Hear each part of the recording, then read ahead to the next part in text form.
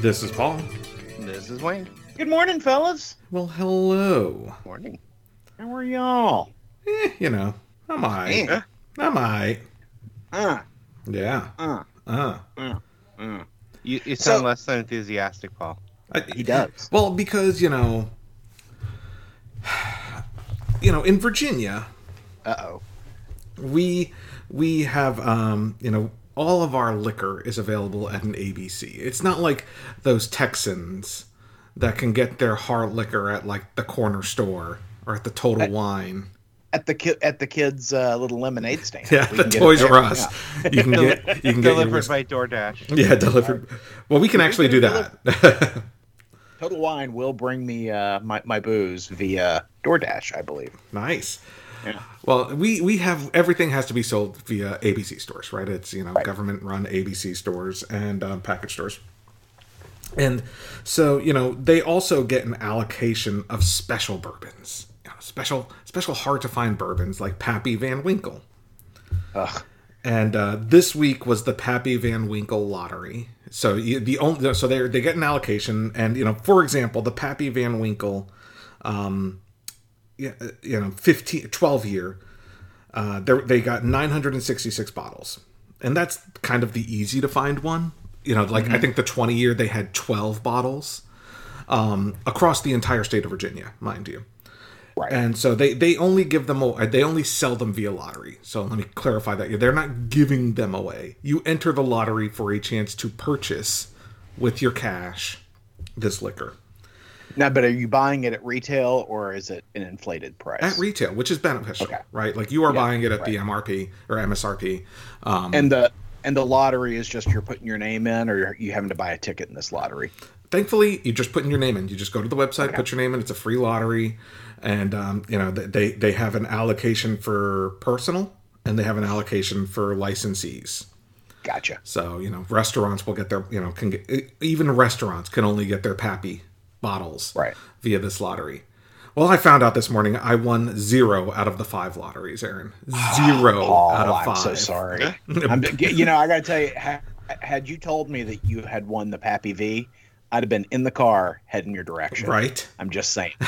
Because trying to find a retail bottle of Pappy V is practically impossible. It is. They're always being sold well above retail. Well, and here's the most disappointing part about this.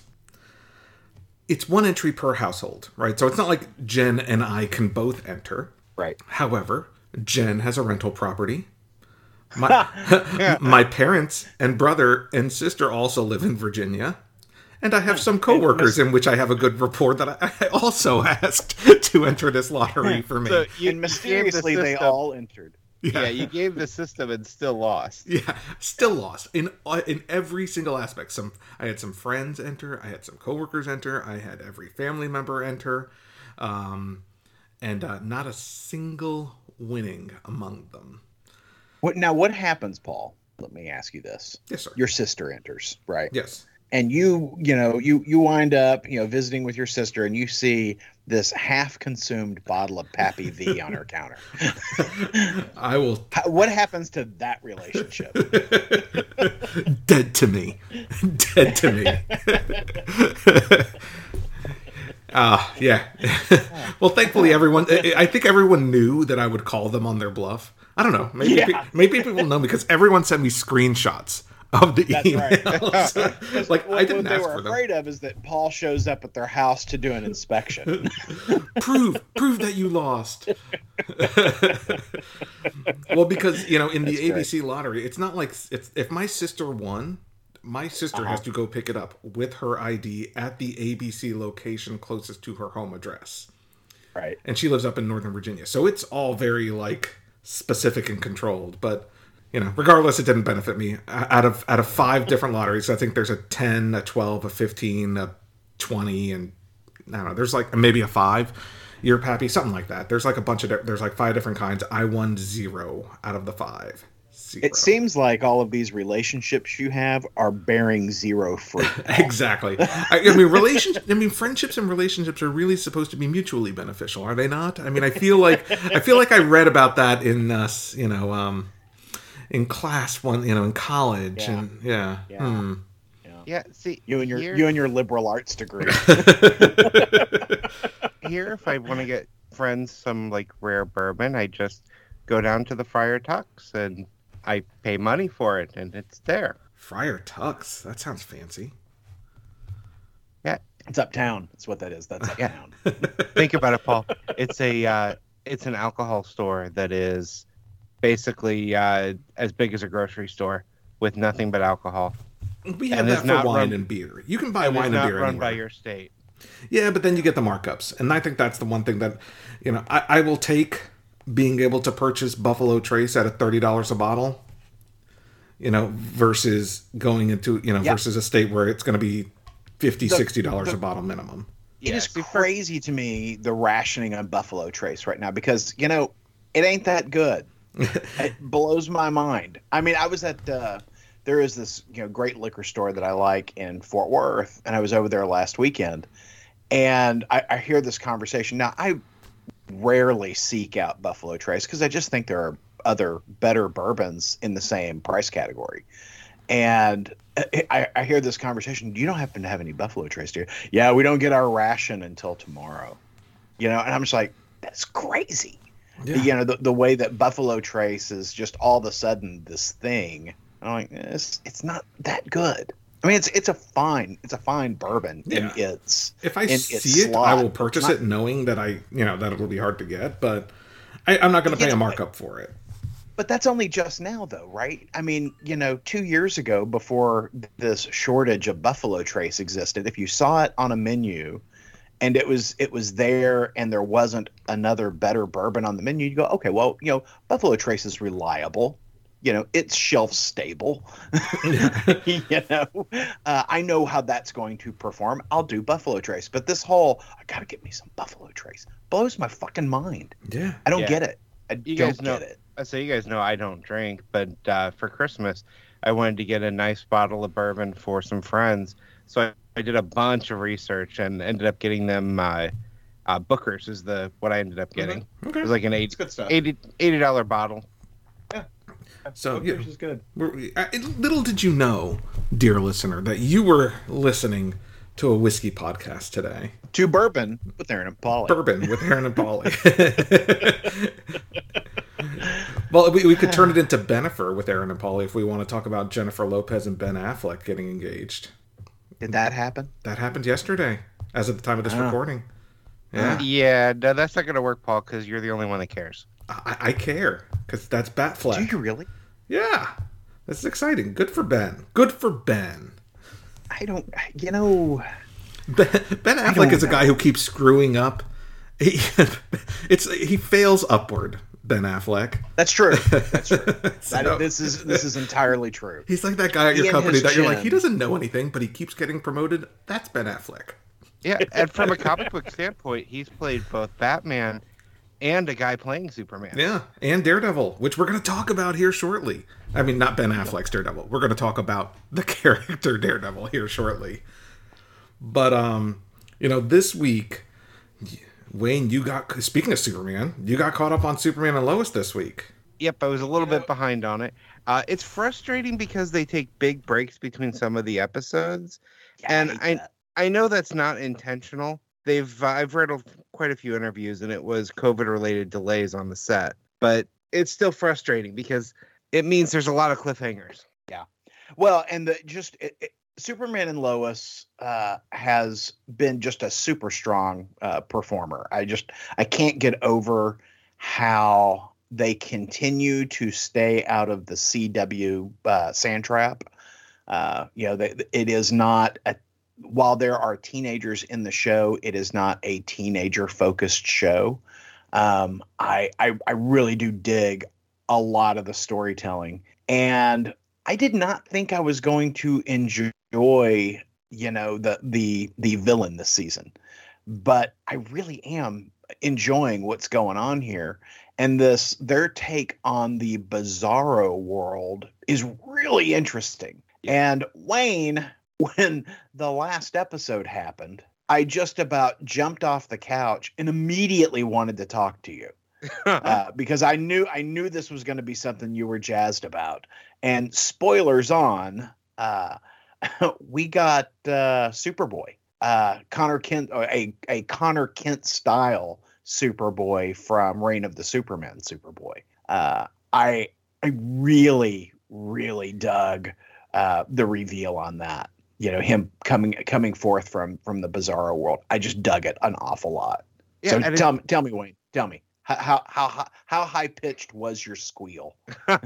Well, and I was excited earlier in the episode too, because you saw the news article about the Man of Steel referring to Steel, and then you had Jordan out doing the Superman, Superboy thing out there, and it's like they're doing Reign of the Supermen. Yeah, and then you get one. We've already had Eradicator, right? I mean, so yeah, and then you get Jordan show up in the jacket, and it makes sense in the Bizarroverse. The other brother would have powers, right?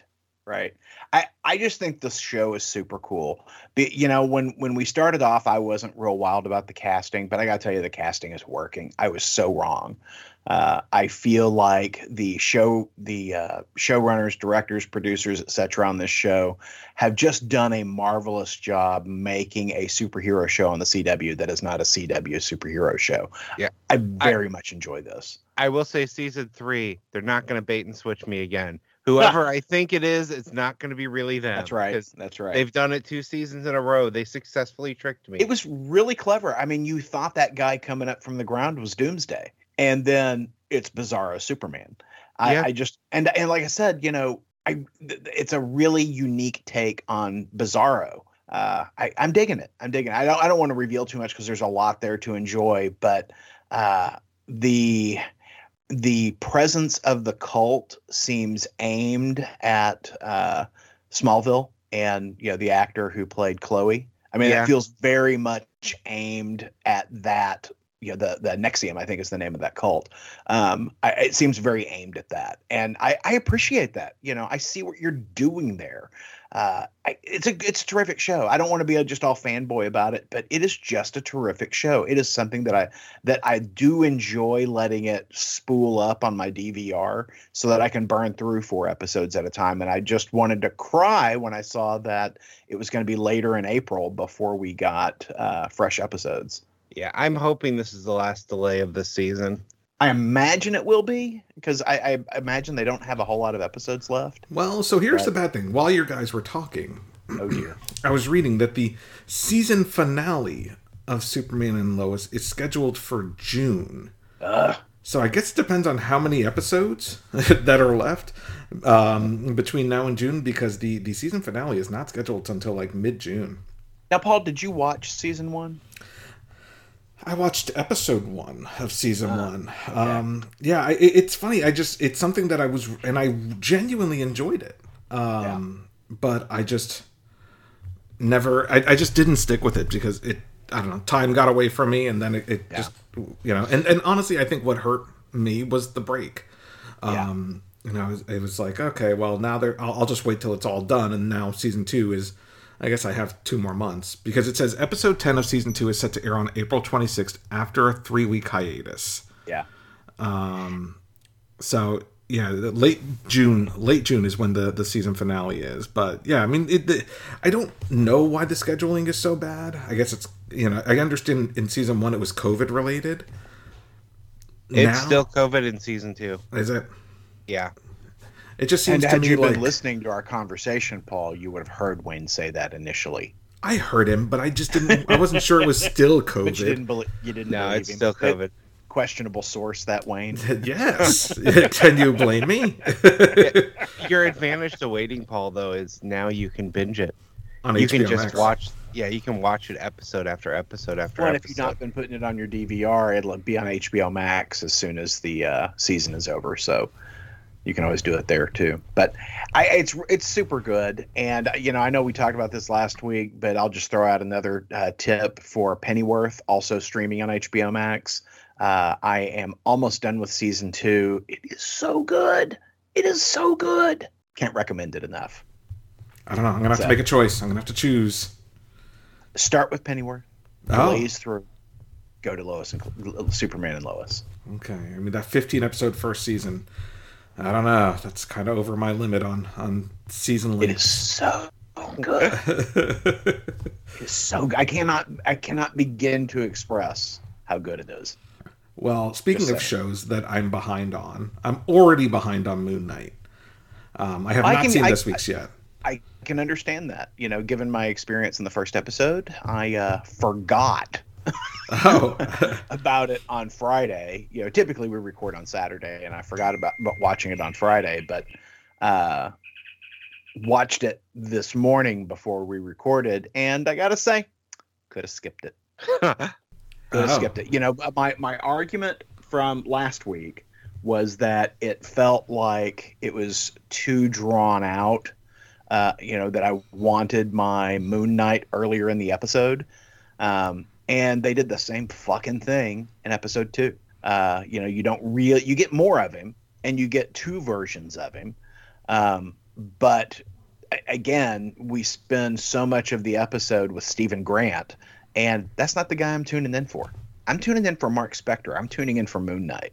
And I'm just really frustrated that they keep moving the cheese. So that's my review of episode 2 of Moon Knight. I'm frustrated with how they're telling the story. I know a lot of people are like angry about the comedy on the show and how much they add, particularly things like the Mr. Knight form falling over after he lands. That didn't bother me. I mean, yeah. It was his first experience in that form. And I don't have a problem with the characterization.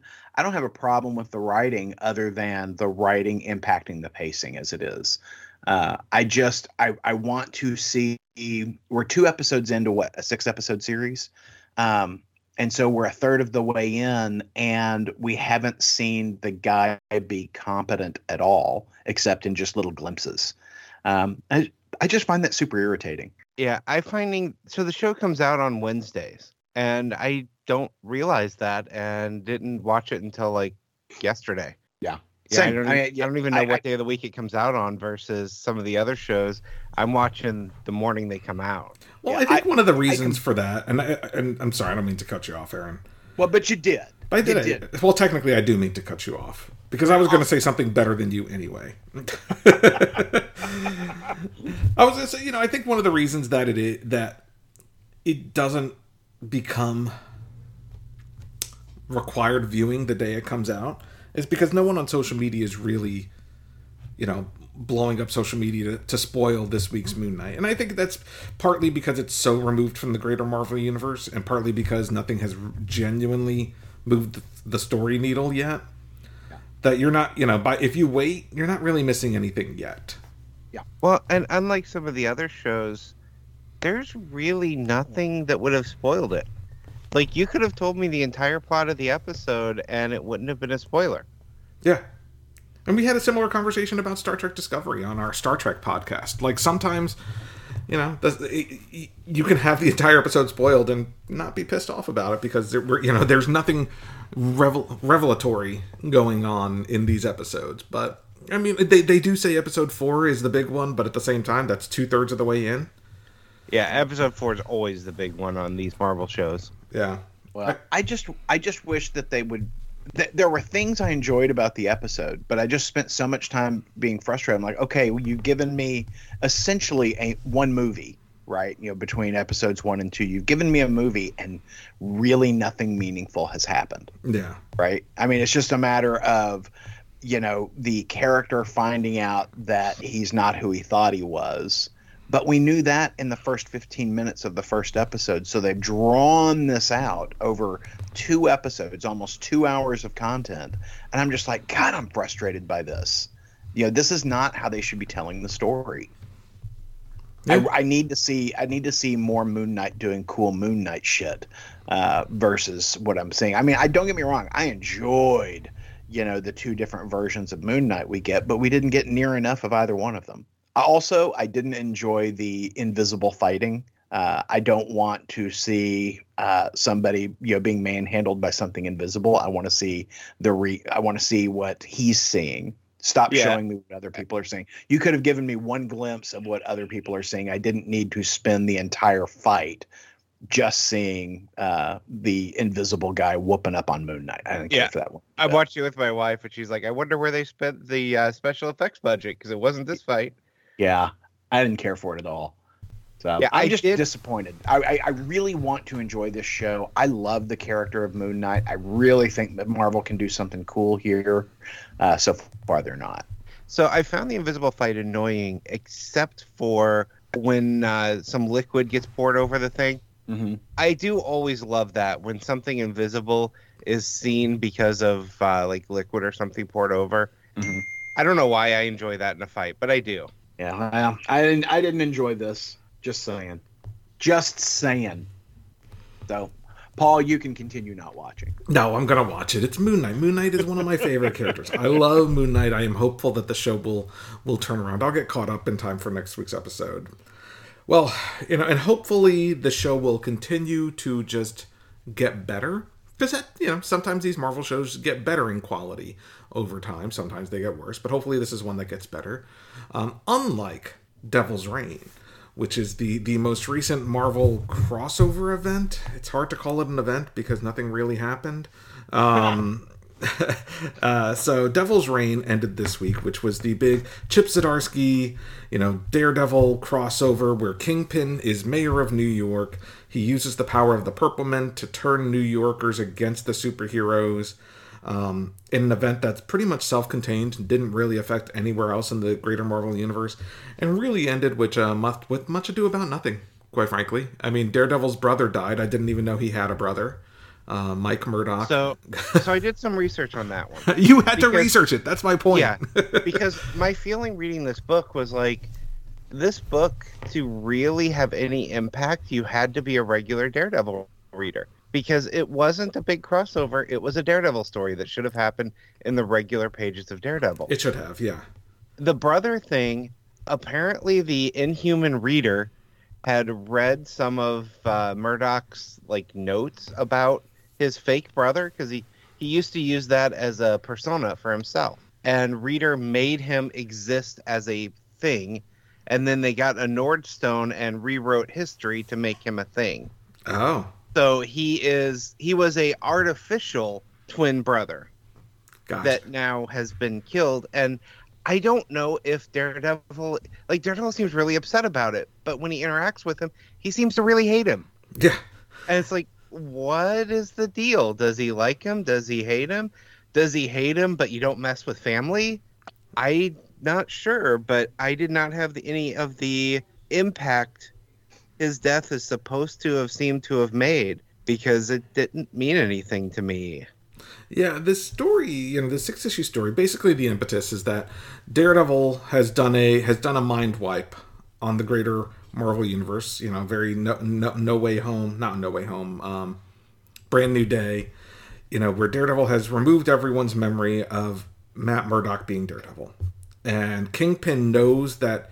He knew at one point, and he knows there's a space in his memory, and he uses the power of the Purple Man to remember that Matt Murdock is Daredevil.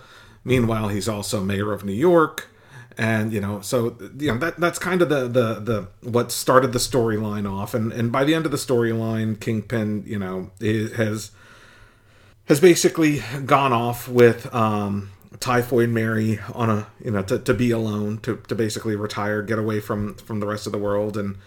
Which was another story point that it felt like we're supposed to care, but the whole time I was wondering, is he just married to her because of her powers? But apparently he loves her. Apparently. Again, it didn't earn any of the emotional beats. Yeah, this book was very much like a paint by numbers storyline, and maybe, like you said, maybe it would have been better if it was Daredevil's issues 70 through 75 or something like that. But we wouldn't have bought it. We wouldn't have bought it, and I wouldn't be having this conversation, because ultimately, I care just as much having read this story as I would have not reading this story. And I know that sounds harsh, but there's nothing really.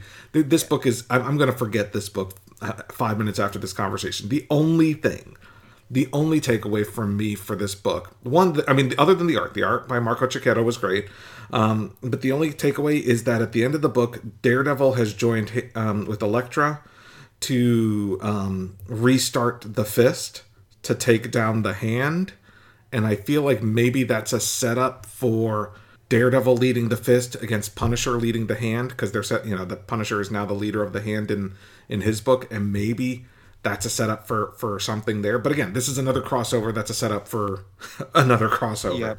I was thinking that, and the only takeaway I had for it really is it looks like Luke Cage is going to be the mayor going forward. Yeah, Luke Cage is going to be the mayor of New York City, and it's like, who cares? Who cares? That's how I feel about it. And and the sad thing is there was potential for this story. The idea that Kingpin is upset because his mind has been messed with, that's an interesting setup. Yeah, but we saw it in Identity Crisis, and we saw it done better, And that story actually had stakes. Right. So yeah, it's like the potential was there, and it just did not live up to it, and gave us a story that if you don't read Daredevil, we just don't care. Yeah. So it's a shame because, like I said, it started off, I think, we were hesitant on the first issue because it was so much Civil War. And it really didn't go that way, but it didn't necessarily go an interesting way either. So, I should have spent that time reading Wonder Woman Historia, but I did not read Wonder Woman Historia. We talked about issue 1. I think it's a quarterly book. We talked about it a few months back about how much we loved it and the gorgeous art. But I knew, this is a big, meaty book. It's 62 digital pages. Yeah, and more if you're reading it in print because, several of those digital pages are counted once that are actually double page spreads. Mm-hmm. So it's probably more like 65, 67 pages. So what did you guys think?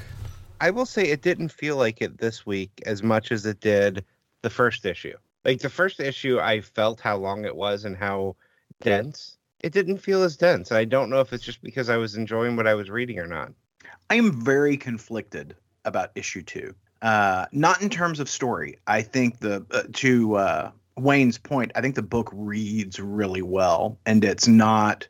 I feel like Kelly Sue had to teach me how to read the book in the first issue.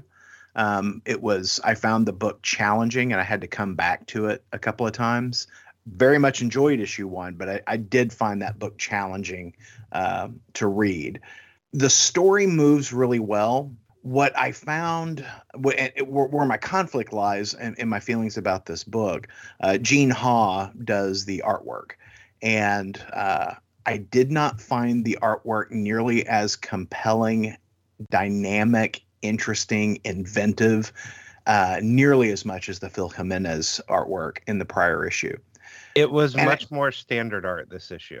Well, and I was trying to figure out what bothered me about it because I love Gene Ha's style, and I was trying to disassemble the artwork and figure to determine what was bothering me. And I think what's bothering me are the colors.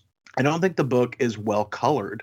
The artwork is all really strong, the design and layout. And yeah, I would say it's not nearly as dynamic as Jimenez's layouts.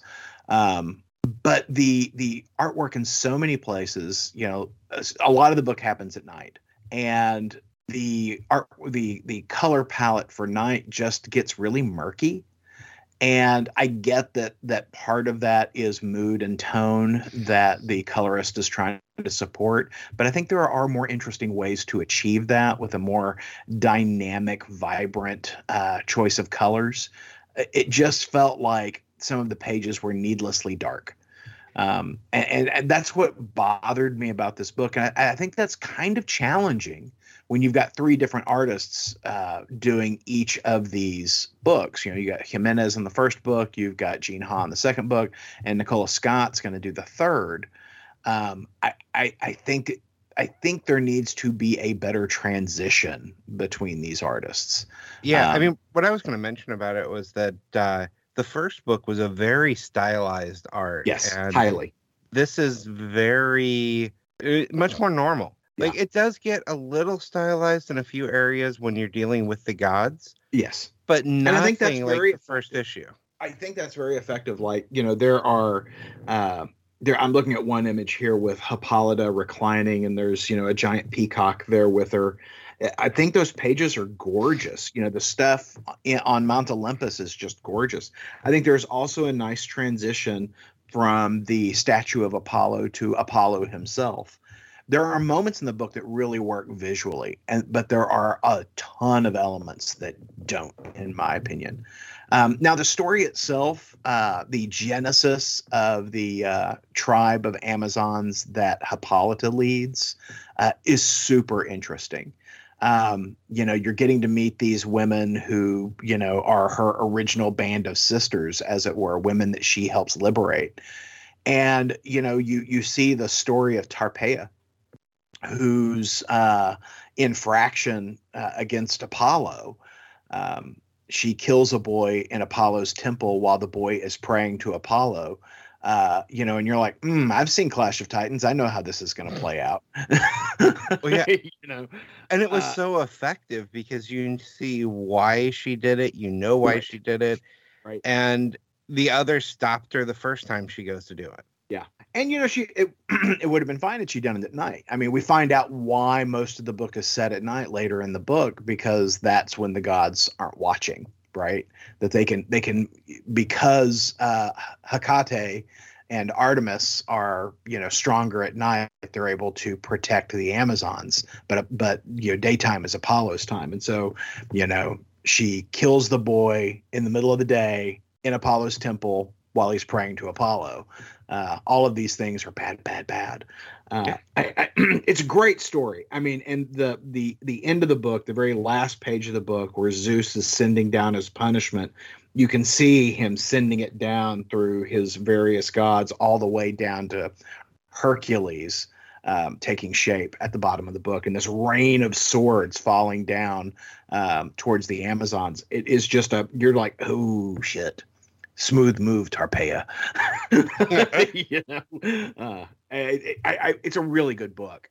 I just had some trouble with the artwork. So yeah, it is definitely jarring from the first issue. Like, It wasn't so bad reading it with a huge space. Mm-hmm. I think in trade, it's gonna be a huge jar. Yeah, it'll be a big shift from chapter to chapter, because the artwork is so very different from what Jimenez did in the first book. I'm interested in seeing what Nicola Scott does, though. And that book is due out in fall of this year, so you got a couple of months before that one comes out. Damn. Yeah. Well, and speaking of art transitions, right? Batman issue 122 came out this week. It's the second part of that Shadow War storyline. And, the first issue, we really loved the art from Victor Bogdanovic. Very Greg Capullo-esque. The art by Howard Porter, very different in style. Now, again, it's a different book. It's, it's crossing over into multiple books, so it's a little bit different than like a miniseries, but definitely a different style. Not in a bad way, though. I actually liked the Howard Porter art. No, I thought it worked. I very much enjoyed it. I mean, the thing that I find jarring is when, like, for instance, you'll see Damian look like a boy. Yeah. In the earlier issue in Shadow Army Alpha. Shadow War Alpha. Yeah, Shadow War Alpha, and then you see him in this, and he looks like a young man. I'm just like, come on, can we have a house style. Standard, a house style for Damian, because boy, it sure is jarring to see that. Yeah, because in this issue he very much looked like 17, 18, maybe, but in the other book he was more age appropriate. He looked 12. Yeah. But that being, despite the art differences, Aaron, I genuinely liked this issue. Oh, this book was great. It really continues forth from everything I enjoyed about Shadow War Alpha. It continued the tone. It made it super interesting. I dug it. I liked this book a lot. And go ahead. I know, you go. I was going to say, I think for me, it's the tone that sells me on this book more so than anything else, because, it could be a very serious storyline, right? We've seen Batman storylines over these last few years that, like the Joker War and stuff like that, one, half of the damn storyline is in his head, but two, very dour and, depressing in tone. This one could be very much that, right? With the death of Ra's al Ghul and everyone in mourning and revenge and anger, but it's just a lot of fun. I mean, the name of this issue is Shadow War Part 2, too many effing ninjas. Yeah. You know, and there were a lot of ninjas. There were a lot of ninjas, and they all got blowed up. You know, but it's just a lot of fun. It's a lot of action, good characterization, a lot of swashbuckling. I mean, there really is just a ridiculous amount of swashbuckling, and I love how, you know, Talia is very much Batman's ex-girlfriend that he knows he shouldn't hook up with, but he hooks up with her anyway. Yeah, you know, because why? Nobody fucks like crazy. That's why. Exactly. And it's you know, one of the things that bugged me, and the only thing that I was going to say that negative about this book, because I truly enjoyed the hell out of the storyline to the point that, like, I'm looking forward to the next part, even though it's in Deathstroke. You know, that's the only thing about this crossover that's got me concerned, is I'm gonna have to buy a goddamn Deathstroke book. But as long as it keeps the consistent tone and feel, I think I'm okay. But my frustration with it is, I actually liked the backup story. It's called Secret Meetings, written by Joshua Williamson, art by Trevor Hairsine. It's kind of the first meeting of Batman and Deathstroke. I actually enjoyed it. But damn it, I wish DC would just drop the books to $3.99 again, because these backup stories don't further anything. They are literally just. I don't want to discount, you know, the hard work that goes into them, but I do want to say a lot of them basically feel like catalog stories that are, you know, broken up to force the reader to pay $5 for their comics, when we don't. It's like, if you just dropped it, don't. Because it's not part of the main storyline, other than the fact that Deathstroke's in it. The only one that I seem to have enjoyed is the backup punchline story in Joker. You know, and that one, I mean, I understand that one a little bit more, even though, honestly, I wish it was just a separate damn book. Because, I mean, I don't want to pay $5 for Joker either. I just kind of want the books that I want. And I understand that DC is doing this to kind of, like, if they sold a separate punchline book or a separate, you know, Batman versus Deathstroke, it probably wouldn't sell as well as the Batman book, right? They're getting the stories out there. They're making extra money off of their main titles, but it frustrates the hell out of me, because so many of these backup stories, I just skip. I agree with everything you just said. The only thing that I would say is that I actually dug the Secret Meetings backup story. I did too. It didn't bother me, but I agree it didn't need to be in the book. I also agree that I probably wouldn't buy it on its own. But I like the artwork. I like the storytelling. I like the size of the story. But Paul, you know, when you said you didn't care for the backup, I thought for sure you were talking about Flashpoint Beyond #0, written by Jeff Johns with art by Eduardo Riso, because I loved this. Oh yeah. So Wayne, the little special sneak preview of Flashpoint Beyond, looks awesome. Yeah, Wayne, did you pick up any DC books that had that preview? I did, and I had zero interest in Flashpoint Beyond until reading the preview. Yeah. Well, I love that it's not only related to Flashpoint, but also Doomsday Clock. Yeah. Because, you know, they brought in the two Punch and Judy? Is that the character? I don't remember the character. Marionette. Oh, Marionette. And I don't know his name. And Mime. The Mime. Yeah, Marionette and the Mime. Yeah, and they brought those characters in who were, you know, created by Jeff Johns for Doomsday Clock.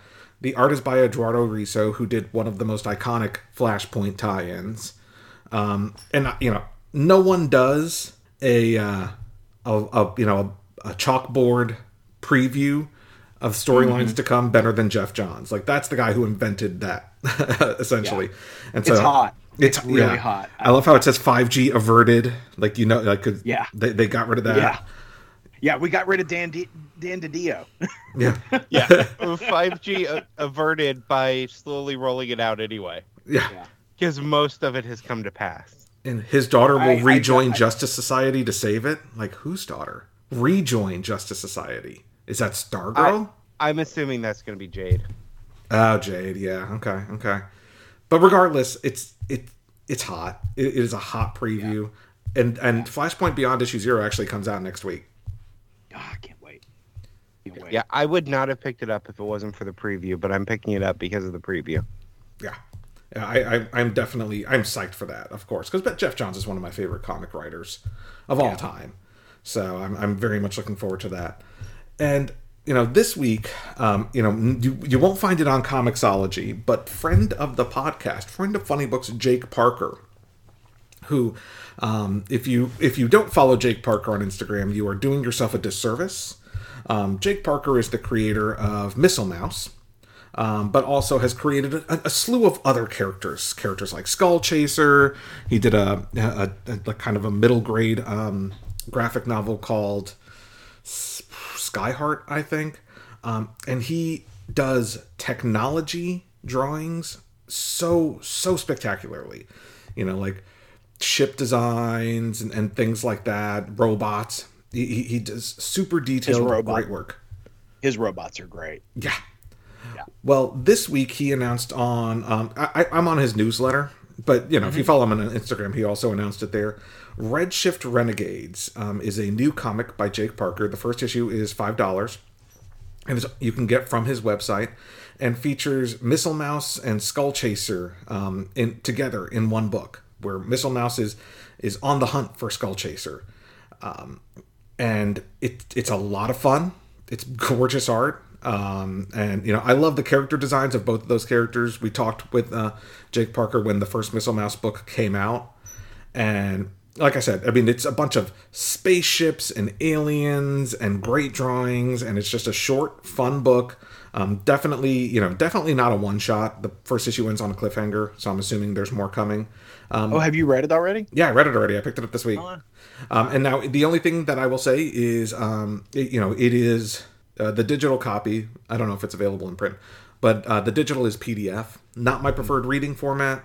Yeah. But at the same time, you can, if you are reading on an iPad, you can download the PDF and export it or import it to your Apple Books library. That's usually where I read my PDFs, just because it's an easier reading format for me. Right. So Redshift Renegades, JakeParker.com. So I definitely recommend checking it out. I really, the art is just colorful and fun, and this type of book scratched me where I itch. That's great. I'm going to check that out, because I do enjoy me some Jeff Parker. Jeff Parker. Jeff Parker, not Jake Parker. No, it is Jake Parker. It is Jake Parker. Jeff Parker is the writer. Sorry. Jake Parker. Right. And we did that when we were interviewing them. So. They are both friends of Funny Books. Good stuff. Hey, Paul. Yes, sir. What's coming out next week? Well, as I mentioned, the Flashpoint Beyond issue 0 comes out next week from DC Comics, from Jeff Johns and Eduardo Riso. I'm super psyched for that book. Also from DC Comics, you get new issues of Superman, Son of Kal-El. I believe the next part of Shadow War, Deathstroke Incorporated, comes out. From Marvel Comics, you get the newest issue of Captain Carter. I don't remember if you guys liked issue 1 or not, but if you did, issue 2 comes out. It was fine. It was fine. And just also very exciting is Radio Spaceman issue 2 from Dark Horse Comics and Mike Mignola. Yes. We really enjoyed the first issue. I think Aaron was the only one who had actually read it, and then recommended it to the rest of us, and we loved it too. We're gonna need you to remind us, Aaron, because we're gonna have a hard time finding it on the Comixology site. Yeah. Can do. Will help. All that and more next week. Good deal. Hey, the current volume of Magic Order concluded this week or last. It was awfully good. Just a really terrifically illustrated, terrifically told story in that Magic Order universe. Highly recommend it, folks. It'll be collected here soon, so you might want to wait for the trade, but it is awfully darn good. Check that out. All right. Well, hey guys, maybe Paul will get himself some bourbon before next time, but we want to know if you got some Pappy Van Winkle in the ABC lottery there in Virginia. Give us a call. 972-763-5903. That number, once again, 972-763-5903. And if we use your voicemail on the show, we'll let you be a proxy for Paul in the next Virginia ABC Bourbon lottery. Yeah, make sure, if you did win the Pappy Lottery, make sure to leave your address on the Ideology of Madness hotline. Yeah, you can also hit us up at IOM Geek on Facebook, Instagram, or Twitter. What a deal. Well, let's do it all over again next week, guys. Catch you then. Podcast theme music graciously provided by Mark Andrew Pope. For more information, visit markandrewpope.com. Funny Books with Aaron and Polly is a production of ideologyofmadness.com. No Spider-Man clones were harmed in the production of this podcast.